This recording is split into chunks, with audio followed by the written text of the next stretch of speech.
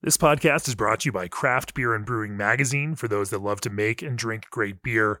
Learn more online or subscribe at beerandbrewing.com or find us on social media at Craft Beer Brew.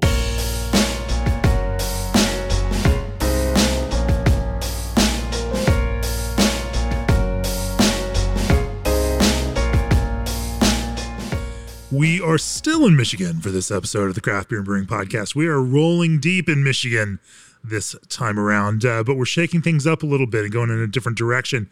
For this episode, we're not going to talk about hazy beers, and we're not going to talk about stouts. Maybe a little hazy.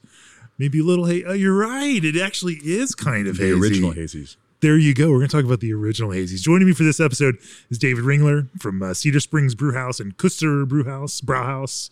Kuster Brauhaus and Cedar Springs Brewing Company, yes. Cedar Springs Brewing Company, okay. You've won a couple of GABF medals. You focus on Weissbier and German-style Weissbier. Yes, it is a labor of love. Yeah, but you go pretty deep on it, and you are all in on this beer and this style. Yeah, one could kind of say that. I started my brewing career professionally in Bavaria in 1994. And I worked at a little Weissbier brewery and kind of fell in love with the style after avoiding it my first year of living over there because it was hazy. Yeah, it looked funny and it tasted sure. funny. What is that? But once I fell in love with it, I really went all in. Fantastic. Well, that's actually a subject that we have not talked very much about ever on the podcast in years of doing this. And so I am intrigued and excited to focus on the subject of Weissbier on this episode. And we're going to go into it. Before we do that, G&D Chillers is the brewing industry's premier choice for glycol chilling. They're proud of the cool partnerships they've built over the past 30 years. G&D has set the standard on quality, service, and reliability with 24/7 service and support. Want to maximize efficiency in your chiller? G&D's micro-channel condensers are designed for less power draw. They have a lighter weight and a more compact design using up to 70% less refrigerant, and that means a lower GWP and lower operating costs. Reach out for a quote today at gdchillers.com or call to discuss your next project. This episode is also sponsored by CanCraft. Need aluminum cans, lids, or PackTech can carriers? Design help? Don't know where to start? Thankfully, CanCraft is nearby and ready to deliver your complete packaging solution. Plus, with low minimums and full service support from design through delivery, reaching your brand potential has never been easier. Visit bsgcraftbrewing.com/cancraft to get started. And of course, before we start, just want to say thanks to Experience Grand Rapids for making this trip possible. To plan your own beer trips to Grand Rapids, start at experiencegr.com. So and David, they are wonderful people. They are. Yeah. They are. We've worked with them for a long time, and I know they're involved in the local Beer City Brewers Guild as well. So they've been very supportive of the industry, and I think we've tried to reciprocate. We even recruited a hotel to Cedar Springs just because of our relationship with Experience GR. So that is incredible. But everybody I've talked to has great things to say about them, and they are also great at supporting. I mean, beer has become a big draw in Grand Rapids, and they realize just how powerful a tourism driver beer can be, and they are, yeah. No, for sure. They were one of the folks behind the whole Beer City USA thing. That's Charlie Papazian back 8-10 years ago, more than that, I think, actually, when that was going. But they were certainly a big part of organizing that and helping to brand it, and we've taken advantage as much as we can. But sure. For real, but it's become a tourist destination because of that. You do see people that are visiting because of this region being known for beer. Sure. And, we were here years ago. I can't remember the exact year for Homebrew Con. Yes. And that was my first Grand Rapids experience. It has always been one of those places where I think, why haven't we been to Michigan more for this? Because you came for the weather this time of year, right? I came at the right time of year when, of course, it's about a similar temperature in Colorado where I live right now. So it's kind of like 4 or 5 real active homebrew clubs in this region. In fact, we're sitting in our former homebrew shop that closed in COVID, but we were running competitions out of here, and we're a little bit north of the city, but it's really been cool. When I first moved back from Germany, I immediately met home brewers, and there was one brewery, I think, in Grand Rapids at the time, 1996. but it's really been always, like every place else, the home brewers and the strong community that we have here that are the foundation of what Beer City was built on. Yes. You're also president of the Michigan Brewers Guild. Yeah, I was a founding board member of the Beer City Guild, but yeah, then I guess I'd like to go to meetings, but I've been on the state board now for 6 years, and I missed the annual meeting and got elected president, so that shows me, right? So. So yes, I get to go to a few more meetings this year. Yeah. He's not here. Let's make him president. I was actually in Bavaria. So what we've always done is every other year we've rotated. We either take our brewing staff over to Bavaria to actually work in some of the small family-owned Weissbier breweries that are a model for what we do, and rotate them with our kitchen staff as we work on food items as well. So we have a full kitchen at our Cedar Springs location, and we just had two of our kitchen pros that were over there to spend a week working in Schnitzelland and learning how to refine their techniques and make sure that we're putting a little bit of Gemütlichkeit on the platter as well. That's fantastic. Well, we normally kick off the podcast talking about some history. So why don't you talk to me about yours? Clearly you have some roots there brewing in Germany. Yeah, I started home brewing like all of us did, and reading The Joy of Home Brewing by Charlie back in 1988, I think it was, with my dad. I was underage at that point, so I didn't taste it, but I did help. And I was then an exchange student, moved over to Germany, and in the course of being there, certainly discovered there was a whole world of beer that was kind of unknown to us here in the U.S., as that was really, at that time, Bell's had even just gotten started here in Michigan.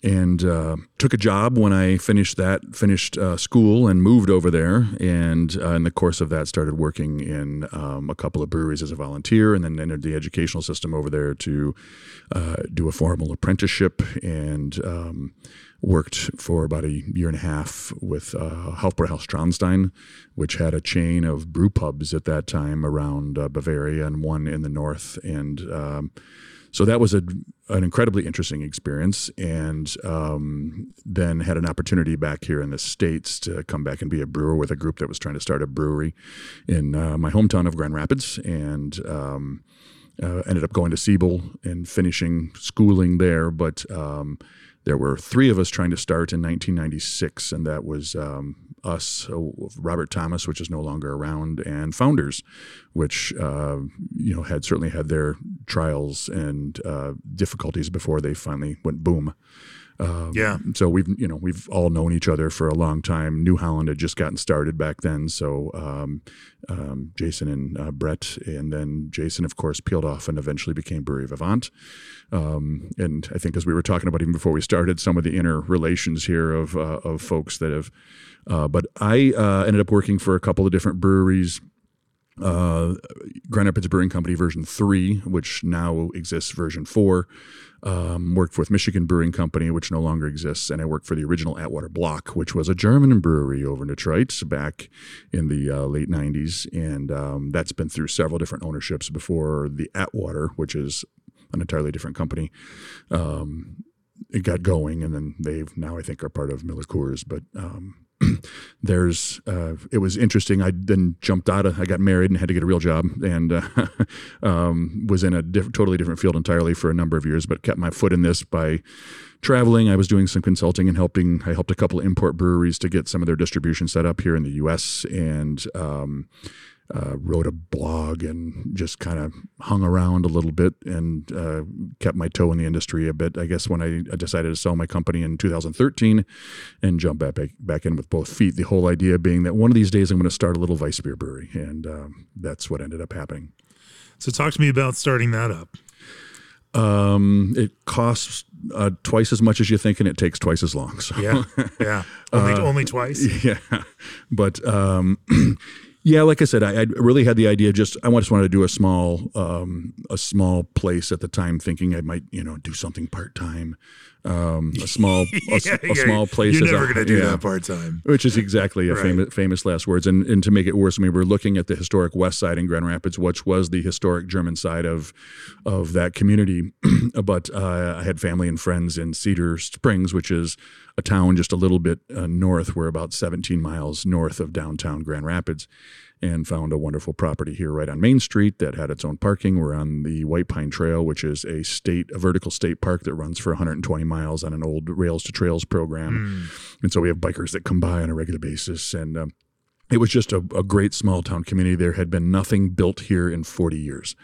So it was a town that it was just north of where I lived. And like I said, I had family and friends here anyway, and they kept needling me, come to Cedar Springs. And there's nothing in Cedar Springs. Well, you're right. There's nothing in Cedar Springs. And so it was a nice opportunity, I think, to really become part of the community. But then, of course, it couldn't be just a little tap room. There's not enough traffic here to do that. And so we ended up doing a full restaurant.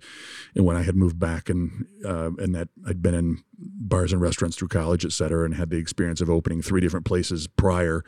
Okay, sure. And we ended up building a little bigger place than what I had in what I was originally intending to do. But it's worked out wonderfully in terms of ingratiating ourselves in the community here. And we built, as I said, a full-service restaurant. We have a small winemaking operation, a small distilling operation. So, we can offer a full array of products to our guests. We have our own sodas as well. So we kind of try to, and including Spitzy, which if anybody's been to Germany before may know what Spitzy is. That's a soda. It's kind of an orange cola mix that I've never seen outside of that. It was made originally by Paulaner and Riegele, which are a couple of historical breweries over there, but you see it everywhere over there. Coke and Pepsi both have their own version of it, and I've never seen it outside of that, but you can get it here. So we've actually because you make your own. we do. So yeah, that, and then we started in 2013, opened in 2015. And then this past year, we opened a second taproom location on that original destination of the west side of Grand Rapids, which, as I said, was kind of the historical home of 9. There were 9 German breweries right in that little area and a couple of halls prior to Prohibition. And we opened a little tap room that was delayed a bit because of COVID, but we finally got that open here in August of this past year. And that's more of a classic Munich style beer hall. So there's not a full restaurant in there. It's snacky, deli, right. Quick warm type foods, and of course, wonderful Bavarian beer.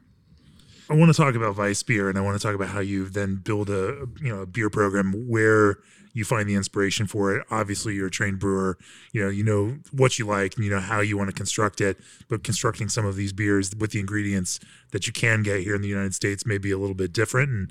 And you also now are brewing a broad range of those, across the Weiss beer, family. I'm going to talk about all those things. Before we do that, AccuBrew is a game-changing fermentation monitoring system that gives you unprecedented insight into your yeast's health and activity. The AccuBrew sensor mounted through your tank's sample port creates a record of sugar conversion, clarity, and temperature for every batch run. Step into the modern era of brewing and get your hands on a system that helps deliver your best brew every batch. Like to improve? So does AccuBrew. Something big is coming. Find out more at accubrew.io.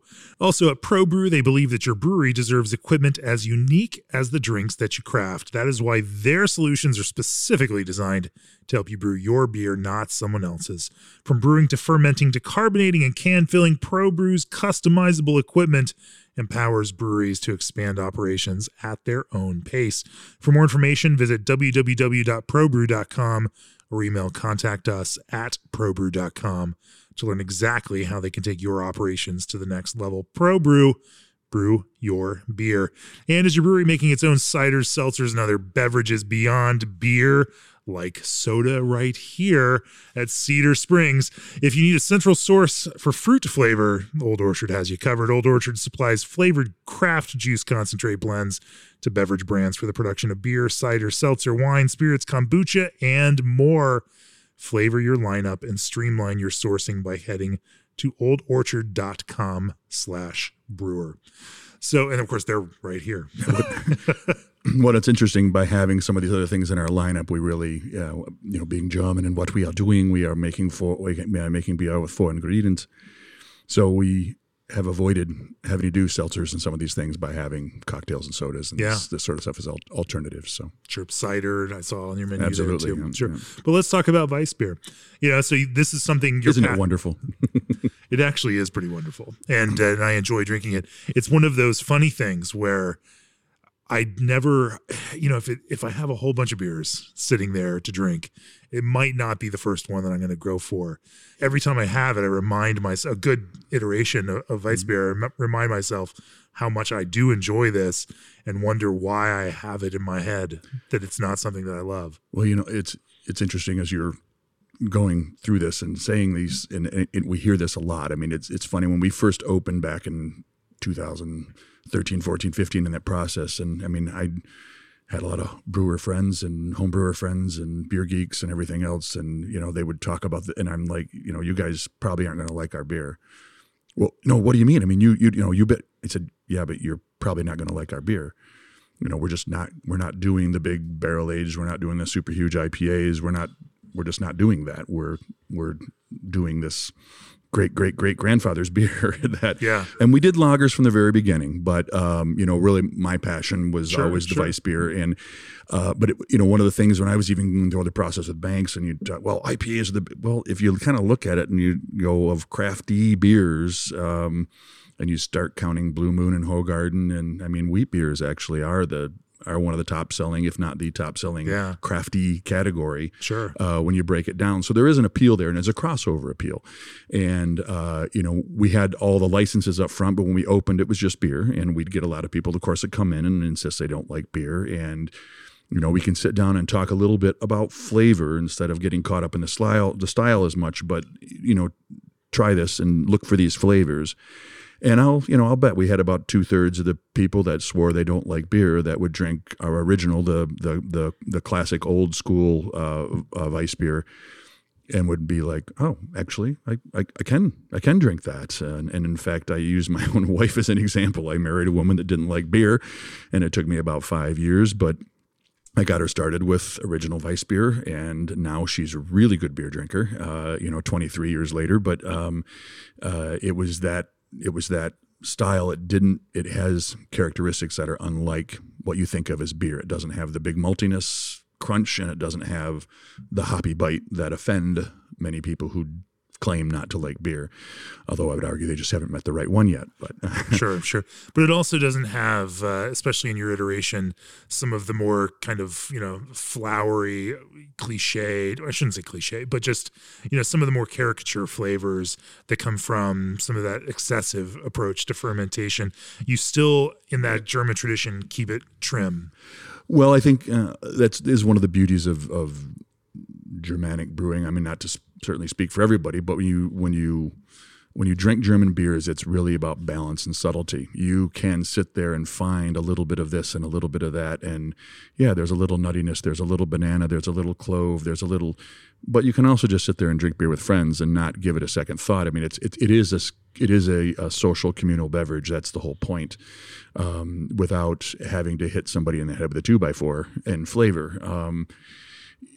You can enjoy extreme beers as well, but there's a time and place for all this. This can be an everyday beer, and it can also, when I say this, I mean, we always have at least 3 different versions on tap at any given time, and we've had as many as 6 on it at any given time. But they're meant just to be enjoyed, really. It isn't about totally dissecting it. Sure. So you decide to start this brewery. Where do you start in building the beer program, knowing that Weissbier is going to be central to that? Because at the same time, there's plenty of examples that run across the gamut of brewing to pull from, and so you needed to form the idea for what your Weissbier family was going to feel like. Right, and when we there were 2 things. I mean, we started with the equipment. Obviously, we had to make some modifications to what we wanted to do, and we interviewed, I think 33 different brewery manufacturers when we were going through this process. And with all the modifications that we wanted to make, it became difficult. So we ended up designing our own, really, and we worked with a local steel mill, steel roller out of Belding, which is about 18 miles up the road here, that was able to roll the steel for us. And we had a homebrew manufacturer, actually, Psychobrew, that had never done anything more than a 1.5 barrel system. Yeah. And we talked to them, arm twisted them into helping us put this thing together. So we kind of built our own little thing. Which that's included the easy a little way to do it. Yeah, Sure. Well, it actually ended up, financially it was probably better because by the time we had all these mods to, any rack system and everything was infusion mash English style systems. We did it. We invested in a boiler right up front. It's a 15 barrel system, so isn't overly huge, but put in a boiler right away to steam heat, so because we wanted to be able to decoct and step mash, and we do even our English beers, our American style craft beers, we step mash everything, and then we also put in open fermenters right away, to traditional open fermenters, so that primary, the really beautiful flocculent yeast, we just let that to go without any pressure and let that that sing. So we're really trying to get. And again, temp, everything else, trying to tweak and get those flavor, that ester formation right off the bat. I think you taste that when you, the flagship being the original, and that's more the historical version, but you want that subtle estery, those subtle estery notes to balance up the fullness of the body. Yeah, without the stress notes too. Cool. That open top fermentation is so nice and gentle, soft, drinkable. I had to, we just took a Master of Styles class down at Siebel a couple years ago. I guess it was right before COVID, and Randy was, there, and I always debate with him on the high pressure of Hefeweizens, but a lot of this was because these bottle conditioned bottles were coming over and sitting on a dock in Newark for a long time. And these weren't exactly fresh. When you drink a lot of these beers fresh at their source, they are soft. It's not, they are not overly carbonated in most cases. So we wanted to replicate that a little bit. And sometimes we have that challenge when we go into competitions because they say the carbonation is too low. But the second part of that, because American judges are conditioned. I mean, it's the way that it happens. It's the reason why Europeans made like stale tasting IPAs for so long. Well, and now that's all. Frankly, we run into this a lot in competitions, especially with the original, because they don't know what Bernstein Farbenes Weissbier is. They have Hefeweizen, which is the pale version, and that was actually invented in 1965. That's the modern beer, and Dunkelweizen, of course, and Weizenbox and all this. But this one's kind of overlooked. There is a category in the GABF for it, and World Beer Cup, of course, they get more in it. And when we enter Beer Star as well, and they have a very popular category for it, over there. So that is one of the things we struggle with a little bit. A lot of times you have to call competitions and say, hey, this is what we have. Where do I put this in? And they'll be like, oh, well, just put it in the Hef category and we'll see what happens type thing. So, but the second part of your question was then, getting staff on board. So by the time we hired then our first brewer, before we even opened, we traveled over there and spent a couple of weeks working with some of the family brewers that I knew from my time over there and that had become friends. And so we spent a good amount of time in talking with them and getting a feel for how they were treating and what they were looking for with these styles. And some of them are strictly Weissbier brewers, and some of them did like we do, lagers and Weissbier. So that was kind of the first part of the journey, and certainly having a common vision with those guys that this is what we wanted to do, and gals. We've had 3 brewers in our time, 1 female, 2 males. And my original brewmaster when I was overseas was a female, which was very unique in that time. And I had a chance to see her last summer. So we still kind of keep in contact on a lot of this. But, I think that was the other key is someone that was just as passionate about creating this as I was.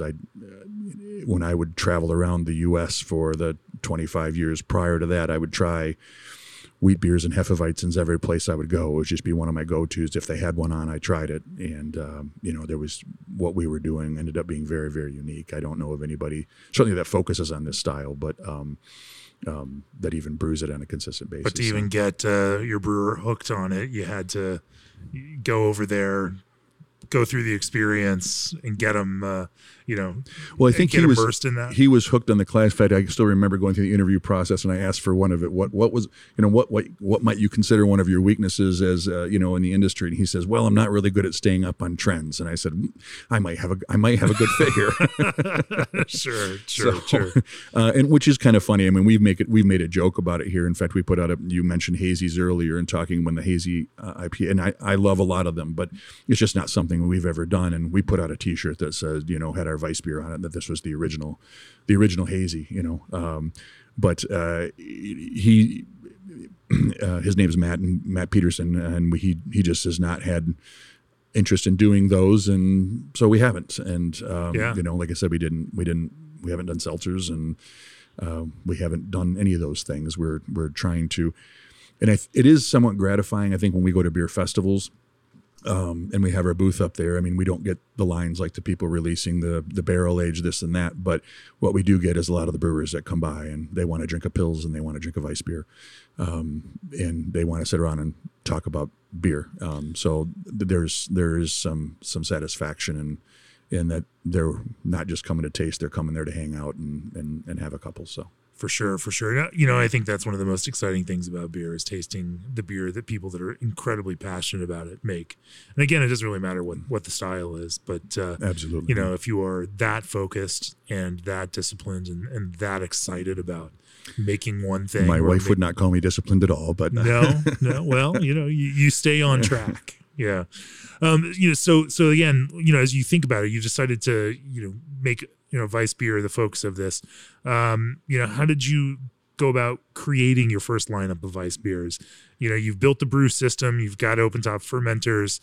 How do you start building recipes, but also not just building recipes, but also thinking about what the parameters are that define your beers? Well, I think, like probably most, when we were getting started, it really wasn't as much of what we wanted to do. And, trying to create everything perfectly up front. It was, we got to make some beer and get it out the door. Sure. When we opened, and again, for people not familiar with the area, we're about 20 minutes north of the city by car. So it's an effort for people to get here. But we opened with 4 beers is all we had time to get out by the time we had our license granted, and, the clock's ticking. We had people trained and everything takes longer, of course. And we got to open. So we did, and within 2 weeks we ran out of all but one beer, which was a high gravity beer. And it's like, all right, we got to close. And we ended up closing, for another week, I think, to kind of catch up as we had beer in tank. Wow. But, we keep 16 on tap at any given time. And from time to time we'll have an empty line, but, it took probably a year to get all those lines filled. So a little bit of the question is answered, and it took a while to dial it in. And we've had the brewing staff back now 4 times. So of course we tweak and adjust and play every time. We've been through 3 different Weiss beer yeasts before we kind of found our fit. And the one that we currently use, I like better in our original. I don't like it as well in the pale, which is what most people would consider a Hefeweizen. But the original is our flagship. That was, kind of the priority. So that was a trade-off, and not, not trying to carry 2 yeasts. When you say you like it better, what is the element that you like more about each one? For me, it was the body and the subtlety of the ester formation. With the other 2, to me, I got a flatter sensation from, not flat in terms of carbon dioxide, but flat in terms of roundness of flavor, from the original, from the Bernstein Farbeness beer. And we actually got a little more fruitiness and a little more, a little more of the fruit banana clove ester formation in the pale Weiss beer. And not to say that it's not entirely there now, but it's just not as pronounced as it was. And again, when you get into competitions, a lot of times we'll get in that there's not enough clove or there's not enough banana. And again, all that's going to be personality. That's totally okay and totally acceptable. Yeah. I mean, if as long as there's not off flavors, that's what we're most concerned about when we get feedback on a lot of this. But we focused here, and honestly, over time, it's funny. Early on, when we first opened, our Pils was our top selling beer. It's the lightest beer, and again, we're kind of in a rural, semi-rural like community. Budweiser. Yep, there you go. Exactly. Yeah. Or Miller or whatever it is up here in the Midwest may not be Budweiser this far north. Yeah, well, I mean, it's all of the above. Labatt's is actually a big one here in Michigan, believe it or not, with the proximity to Canada, but and Pabst, It's a funny thing has happened over time, and we have a seasonal push, of course, for Oktoberfest. But in both of our locations, the original, the Weiss beer is far and away our top-selling beer always, every month after month after month after month, and it has been that way for almost 3 or 4 years. I mean, it always was right up there, and it would be some months number one, and then maybe Pils or a light ale, or and we have an American lineup of beers too. Maybe the Oktoberfest was in the fall, but it's just been consistent, and it's almost 2 to 1 of anything else in our Grand Rapids location. So, I mean, people identify us with that style, and almost like Blue Moon or Widmer Brothers back in the day. That's what people thought about is a wheat beer, and that's really become our identity in terms of market acceptance, and that people that are coming there, that's what they're looking for. So it took a few years, took about 3 years, but then it kind of settled in, and people kind of realized that this was the thing that you guys were so focused on, that this was the thing we should order. It's almost like going, do I want to order what I want when I go to a fine restaurant and a chef is cooking for me? Or do I want to order what they're really excited about making? Yeah, one way or another, it is funny. We talked about Beer City and the Experience GR, and we always know when we get beer tourists in, because a lot of them will come here. Okay, it's a brewery, and the first thing they do is to order the IPA.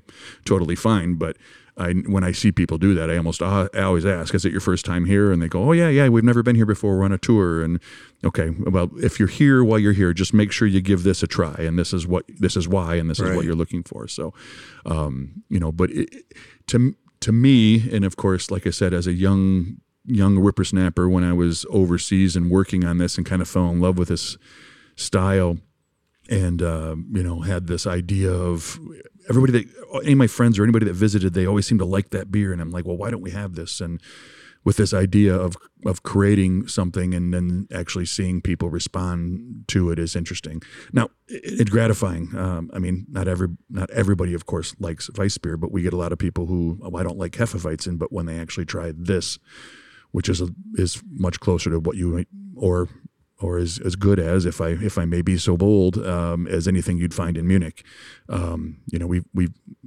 We find a lot of people that don't think they liked that style actually I do like that style. So, or at least I like this version of it.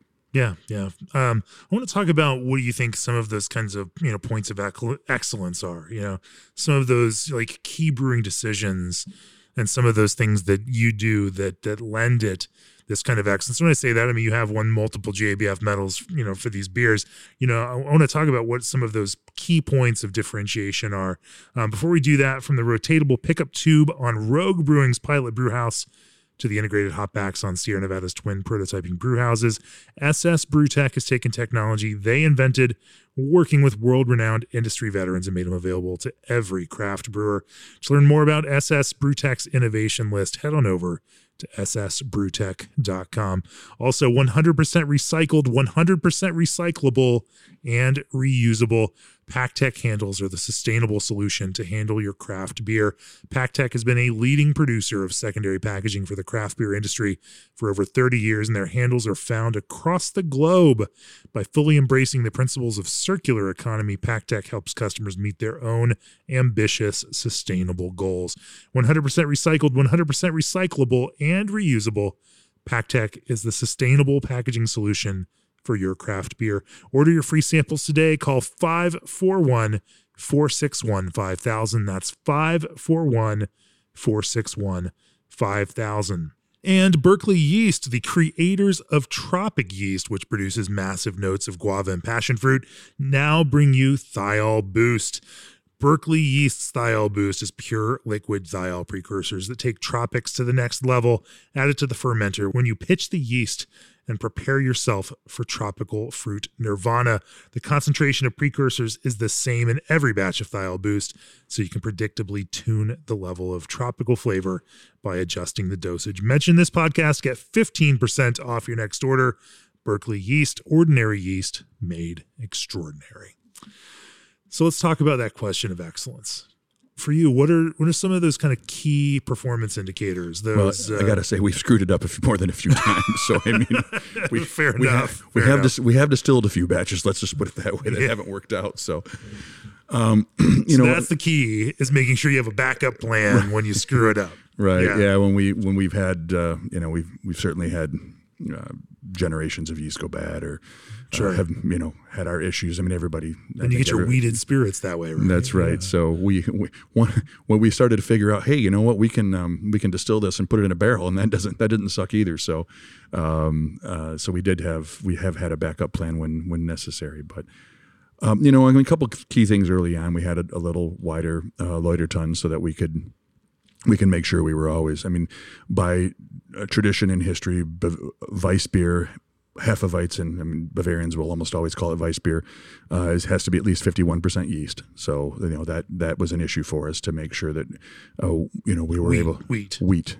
Yeah, I'm sorry, yeast. Did I say yeast? Yeah. You did, yeah. The beauties of semi-live radio, right? That's all right. It's all right. Wheat, yeah, exactly. So to make sure that we can get our mash through efficiently. Yeah. And a good a quality screen in our loiter ton in a smaller system.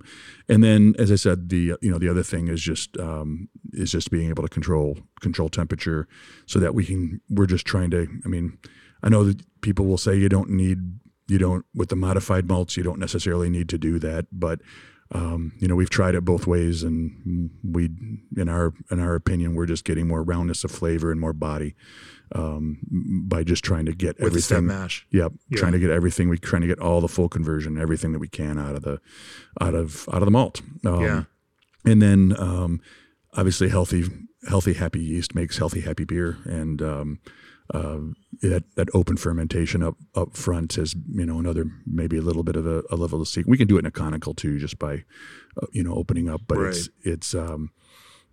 It's also fun. I mean, some of that's marketing too, that when we take tours through, they can see, yep, here we have the open fermenters. This is exactly the way that great Opa did it. And there's something kind of. How did you build those open fermenters? Are those, wide and flat geometry? We were sitting in a bar with the guys in Belding that rolled the steel, and I kind of drew out a napkin what I was looking for. This is what I worked on when I was there. Can we do something like this with kind of a little overflow window to top crop the yeast? And I mean, I wouldn't say we got it exactly right, because it hasn't been certainly as efficient as what we would have liked, but it works. And it's as I said, visually it's kind of cool, and I love the smell of that primary fermentation up front. That's only a couple days, but and then we move it and put it right in the conicals. But it's the way it's always done, and that's what we've tried to emulate here a little bit. And kind of our tagline of being German tradition and crafted in Michigan, we're trying to stick to that by doing it as closely as we can. But in terms of that geometry, is this like a 1-to-1 geometry, which can be No, not necessarily. I mean, the biggest thing is getting your for the cropping, getting your volume line right, so you can crop without having everything fall back in. So to talk a little bit about the history and the approach to Weiss beer too. I mean, that's also been another thing. And starting in the industry, back in the 90s, in the late 80s, early 90s, craft beer brands at that time, everybody was really small, and you built this by talking about beers one-on-one with customers. And a lot of the tap rooms back then had maybe a light ale and a red ale and a dark ale, and maybe they had a rotating seasonal. And it wasn't 50 or 100 or 25 different beers to choose from back then.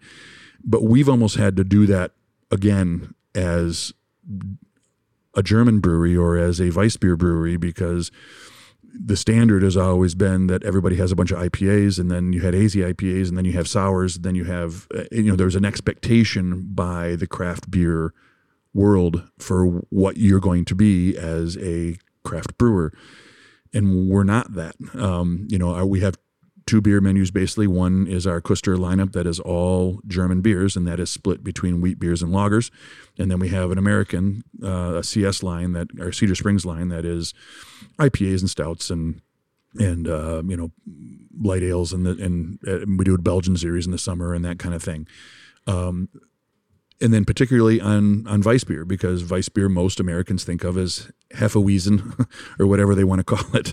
But they're referring to that blonde, light fruit forward. And there's a lot of great examples of it around the country, but not that many are really that specific Bavarian Weissbier that we're talking about. Widmer Brothers is a great beer, but it's really not a Bavarian Hefeweizen, it's American wheat. And so we've had to kind of educate a little bit on a one-on-one basis to talk to people about what's a Weissbier or what's a Weissbier when they look at it. This is actually what it is. It is a tradition that dates back 5-6 centuries, coming from northern Bavaria and moving into Munich. And for 300 years, it was exclusively brewed by the royal brewer of the Wittelsbachs, the Bavarian kings, as the one exception to the Reinheitsgebot. And it was up to a third of royal revenues actually during that time. And the style kind of died out in the mid to late 19th century as the rise of lager beers took over. They isolated lager yeast. You had mechanical refrigeration, and lager started to take over that Bavarian and that Munich beer market. But prior to that, Munich was really known for dark, heavy, full beers, very hard water. And the style kind of started to fade away. Ludwig II was the most famous Bavarian king, the one that built all the castles, very disinterested in politics. And he ended up negotiating the public rights to brew wheat beer to George Schneider. Schneider Weiss, many people have still heard of. Mm-hmm. And that's still the oldest Weiss beer brewery out there. And we get to see George on a regular basis. I got to see him 3 weeks ago when we were over there. And, their family, if it wasn't for, he's the sixth. His kid is the seventh. Just got done, I think, studying in Chicago. But if it wasn't for that family, the style may have died, and there would have been a need for a Pierre Celis to bring it back at some point. Mm-hmm. But they kept it alive, and there were a couple of people doing it until the 60s, when, as I kind of mentioned earlier, there was a revival on wheat beer styles, and it was with pale malt. You had pale malting techniques, and you started to get these lighter, much more fruitier beers. Americans, certainly a lot of soldiers that were stationed in southern Germany, were exposed to it. They marketed a little bit with a lemon at that point, because the citric acids would cut those phenols. People were used to drinking clear lager beer at that point, from the mid 19th century forward with the rise of Pilsner. And they were really unfamiliar with these hazy beers again, right? And these phenolic flavors that doesn't taste like beer. So the lemon, the citric acid, much like a lime and a Corona, will cut some of that, and it was used as a marketing tool to export to drinking areas outside of Bavaria, and also certainly a lot of soldiers who were stationed there. A lot of tourists were exposed to wheat beer in that fashion. They did not have lemons in Bavaria 500 years ago, so of course that was not the traditional way of serving it. And but many people enjoy it that way now, and that's certainly totally fine. But it was intended to have these phenolic and these fruity flavors. So there was certainly a revival of the style in Bavaria during that time period then, as we got into the late 60s, 70s, and into the 80s. And it was up to a good quarter of the market in Bavaria, again, wheat beer. But at this time, it was primarily that pale Hefeweizen version that we think about over here. I think the last couple of years, it's kind of to fall away a little bit. There's an early to mid 90s craft beer scene developing over there. Berlin's kind of the center, I think, of the German craft beer scene, but it exists all over the country, and certainly in Bavaria as well. So you're starting to see brewers experiment with pale ales and with IPAs. And like I said, these would remind you a lot of the mid maybe the mid 90s versions of what we might have had of some of these things over here. Certainly the extreme flavors don't play as well over there. You'll start to get Bavarians waving their hands and like that's just too much. But you have a nascent scene over there that is starting to evolve. So Weiss beer is kind of floating, but it's still, every bar you go into, every brewery you go into, there's going to be a Weiss beer available. Mm-hmm. For many people, they're, still that's their number one style. And, so it's one of the things that if you travel in that part of the country, you're going to experience. For us, we keep that pale version on all the time. We call it our Questera Modern Weiss beer. We do the original, which is our flagship, as I mentioned earlier. That's the Questera original. And then we do a Dunkelweizen on a regular basis. And then we do a couple of Bucks. We do a dark Weizenbock, a pale Weizenbock. And then we've started to do a couple of specific year sensitive where we're trying to do a little research on what the style might have been over a period of time. So 1872 was the year that George Snyder I got the rights to Weiss beer. So we did a version here just last year, our 1872 Urweiss, which was a version modeled after what that might have been at that time. So how'd you dig up that info? Just trying to read a lot and talking to George. Yeah. It gives us a way to sounds kind like of a Ron Pattinson project right there to dig up the historical brew logs. Yeah. Well, and even here locally, we name our beers Kuster, who was the first German brewer in this region. He was an 1844 brewer out of the Schwarzwald. His name was Christoph Kuster, but he eventually, by the time he passed, his family eventually merged with some other German brewers to create the original Grand Rapids Brewing Company in this region prior to Prohibition, which was pretty sizable. They brewed over 300,000-400,000 barrels at their max in the eve of Prohibition, so they were pretty sizable in their day. But Adolf Getz was their primary brewmaster, their original brewmaster, and we were fortunate to get some of his notebooks as well that are all written in German. So we were able to kind of dig through these a little bit and see they didn't necessarily have recipes, but they had a lot of his notes and how he was tweaking and playing with his beers. So those are all things that we can kind of take and experiment with. Of course, these styles have all evolved. The raw materials have evolved. They're not like they were exactly then. And then when we needed a house beer for our new location in Grand Rapids, we pivoted as well. There was a Dampf beer style in early 19th century in Bavaria. As I mentioned earlier, the wheat beer was exclusively brewed by the royal brewers, so all barley brewers could not use wheat.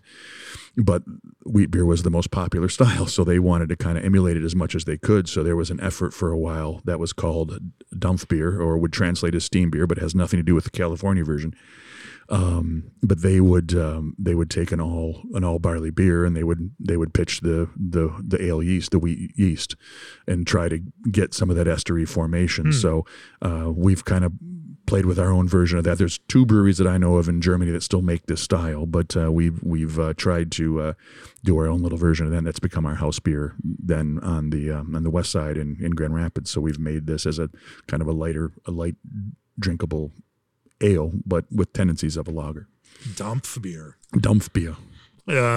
Does it require a specific approach to barley to brew well? Well, we don't know. There's not really all that many examples. Sure. I mean, again, you're trying to read as much on this as you can. And of the 2 German breweries we're aware of, one is in the north, and so that's not really. It's not really a. I don't think either of them are doing necessarily traditional. The one in Bavaria, I think, is trying to, but it's almost like, again, the American version, nobody really knows what Anchor was brewing in 1896. So you're relying on notes, and you're relying on anecdotal commentary to try to and the term in German actually then morphed, because this was also the era of mechanization, and when they started doing mechanical brewing that was no longer quote unquote by hand, they were using steam powered brewers. Well, that became the term Dampf beer became adopted to mechanical brewers. So any style that was brewed in a brewery with steam power was called a Dampfbier. So the term evolved over time, but we're kind of targeting that early 19th century version with the imitation of wheat beer from a barley brewer. Sure. When it comes to malt, do you have preferences? Are there specific German malts that you lean on, or we've switched that as well? Oh yeah, yeah. We use Weyermann for a long time, and we've been there several times, but they never sent us our overalls. So oh. Yeah, so we've been experimenting a little bit, and we've changed it up a little bit now. So. Sure. Maybe we talk about Dunkelweizen for a little bit. We're making this darker version of Weizbier. Talk to me about your approach to that. Well, I mean, I don't want to say it's a secondary. I mean, we kind of half stiff arm it a little bit because we want to make sure it is both visually and on your palate distinct from original. A lot of people look at the original that has a little color to it and think, oh, that's a Dunkelweizen, and it's not. And when you taste them side by side, you can definitely taste a difference. But obviously, we're using chocolate malts in that to both get more of the body and more of a milk chocolatey character. I think to the we almost promote it as a little bit of a nice as a sundae because you got a little banana and chocolate characteristics to it. I mean, no bananas were harmed in the making of this beer, but careful, your craft beer fans might have a different expectation for that right now. Sure. Yeah. But other than that, it's a pretty similar process with just a malt change up on it. Right. Yeah. It's just different malt bill. Sure. And then, in terms of process, since you're using an open top fermenter, you are top cropping that yeast and then, cleaning and repitching that, what's that fermentation Yeah, we probably, process? Again, in a small brewery, we don't necessarily, we probably don't get as many generations out of it as we could. So we're only really getting 6 to 8 generations out of it, and that's where we've ended up running into problems when we've ever tried to extend it out and send it out too far. And that's the one thing about Weissbier. You can pick up dirty draft lines right away. You can taste that diacetyl. Maybe I'm just more sensitive to it, but even that's one of my frustrations. You go out and do accounts, and if you pick that up right away, it's like, when'd you clean your draft lines? Same with the yeast. If the yeast is, if you push it too hard, at least in our small setting, and we have a very basic lab here, so that's one of the disadvantages that we certainly have to probably getting more out of that. But certainly as we grow, that's a big priority for us to invest more in those facilities that we can stretch these a little farther. Yeah. What's the key to haze stability in this? Because clearly you're making stable haze. Well, I mean, again, we're all on draft. We don't do any packaging at all. None. Right. Wow. Right. And so, I mean, unfortunately, it's probably not as is not as stable as we'd really like it, because of course you're going to get, when you draw the last a couple kegs out of a batch, you're going to get some separation. So you're going to get it really murky in the first couple pours, and then the last few pours, and you're going to run a little bit clearer in the middle. But for the most part, we do try to keep it stirred up and in suspension as much as we can. And I mean, a lot of that's certainly in the packaging. When we bring it right to Bright Tank and transfer it over right away. So, we're not letting it, and we actually don't filter anything. So even our lagers we'll let settle out, before we move over into package. And the head, of course, with that kind of wheat component is just big and bold and bright and all of those things. Well, I know the staff always knows when they do get maybe that 28th or 29th keg, and if it's sitting there and gets all murky, they usually call me, because the customers don't like those, but I like the muddy ones. So if you're offering advice to people trying to homebrewers out there, or somebody trying to brew one of these at home, what would some of your biggest advice be to them? Well, I mean, we talked a little bit about the mash and about that primary open, but the other thing obviously is your temperature, your primary fermentation temperature for your ester formation. And again, you can tweak that a little bit if you're looking for a little more banana or you're looking for a little more clove or spice on it. Yeah. So where do you keep it? Where do you lean on that? Well, Somewhere as in the I'm middle. a German, yeah, it's balanced. I like to have a little hint of both, and I don't really necessarily. Like I said, that hurts us sometimes in judging if it's not clovey enough or it's not banana-y enough. But one of the things that I like, especially on the original, the pale one, to me, I mean, it's nice in the summer, which is what people think about in it. But it can, to me personally, can get a little sweet if you drink a lot of those, or more than two. Whereas the original, I can make a session out of those if I have to. So, and these are all very drinkable beers. There's session beers for between 4.8 and 5.3, so they're not they're not super strong. Sure. You can have a couple. They pair great with food. One of the nice things we have when we do beer tastings with people is it is much easier to pair up when you're not overwhelming with a hop bite or a great big bodied high alcohol beer. You can actually pair with fish and salads and things like that when you're working with other restaurants to create a tasting menu. So subtlety and balance. And it's a very affordable beer too, where you're selling this nice large traditional glass for a very reasonable price that people can come in and have a couple little. So well, we did make a commitment, as you see here, to the German glassware. So we work with Somm here they have an office in Toledo, and they all have their fill lines on them, the 0.5 liter fill lines. So it leaves proper headspace that you're getting some of those aromas, which is really a big part of that sensory experience as you're first tasting this beer and getting some of those estery notes that's coming from the aroma. And obviously, it's also visually appealing. It's attractive with the logos and everything on them. Of course, in Michigan, we have this whole thing we're one of the few states where you can't do branded glassware except in various particular circumstances. We can do them here, but in the market, if you go to bars and restaurants here, very, very, very few logoed glassware. If they do buy it, they have to do it through a third party. They can't get it from a distributor or from a supplier itself. So you don't see a lot of logoed glassware. I'm so glad we can protect consumers by making a bar not be able to buy glassware. Well, it's as you very well know, part of it is to protect you from Anheuser-Busch supplying all the glassware and getting all the tap handles. But it seems like they're doing that anyway. So Michigan's a little bit funky in terms of seeing logoed glassware, but certainly on our own premise, it's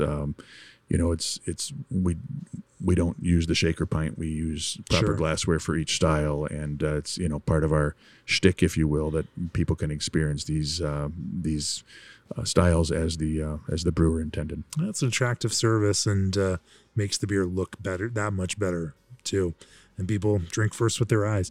Let's pull out for a second. Let's talk about the big picture. What do you hope to achieve? What's the end goal for Cedar Springs and Kuster Brauhaus? Well, to me, I mean, I'm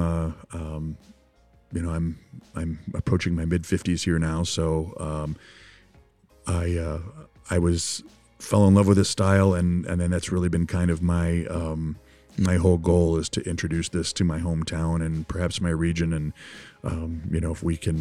if people think of Weiss beer in our neck of the woods, I'd like them to think of us. That's really the overarching goal.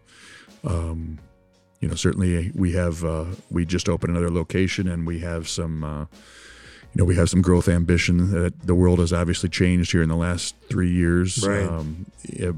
And I think a lot of the financial fundamentals are always the same, but there are maybe a certain or a different appeal or look of the craft beer world now from both M&A and from the banking perspective too. So there's a whole new set of challenges to deal with when you're looking at growth. But we're not I don't think I'm done yet. I got another 20 years to go, so we'll see what we can do in the meantime. There's plenty more Weiss beer to be made, for sure. Well, I think that's a great place to bring it to a close. G&D Chillers is the brewing industry's premier choice for glycol chilling. CanCraft is nearby and ready to deliver your complete packaging solution. AccuBrew gives brewers like you unprecedented insight into your fermentation process. ProBrew solutions are specifically designed to help you brew your beer. If you need a central source for fruit flavor, Old Orchard has you covered. SS Brewtech is taking tech they invented working with industry vets and made them available to every craft brewer. PackTech handles are the sustainable solution to handle your craft beer, and Berkeley Yeast Thiol Boost is pure liquid thiol precursors that take Tropics to the next level. If you've enjoyed this conversation or any others, please go to beerandbrewing.com, click on that subscribe button. Let us know that you value what we do, and of course you'll gain access to all sorts of great subscriber-only content on the website. Dave, if people want to learn more about the beer that you all make here at Cedar Springs and Küster Brauhaus, where do they find more about you? Oh, well, obviously we're on the interwebbies like everybody else. We're in the process actually of redoing our website, so I apologize if it's not totally up to date, but we're at csbrew.com or at grbrauhaus.com for our websites, and we're quite active on the social medias as well, so you can find us on Facebook, etc. Fantastic. Well, thanks for talking to me about Weiss beer. It's been fun. Oh, thanks for coming by and drinking some bread with us. Yeah, cheers. Prost.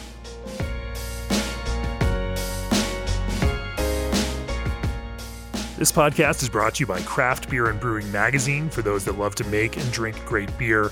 Learn more online or subscribe at beerandbrewing.com or find us on social media at Craft Beer Brew.